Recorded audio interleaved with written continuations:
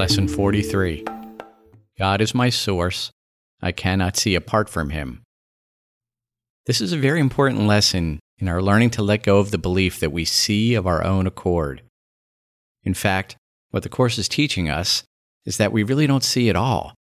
Or to be more accurate, when we're looking with the ego as our teacher, which, if we're honest, is most of the time, then what we see is not reality, but rather delusion.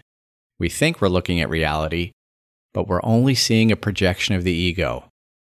On the other hand, when we look with the Holy Spirit as our teacher, then we are seeing through the eyes of God.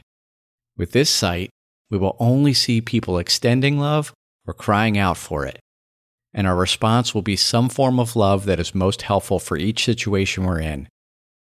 We're asked to practice this lesson by looking around and saying, for example, God is my source. I cannot see this desk apart from Him.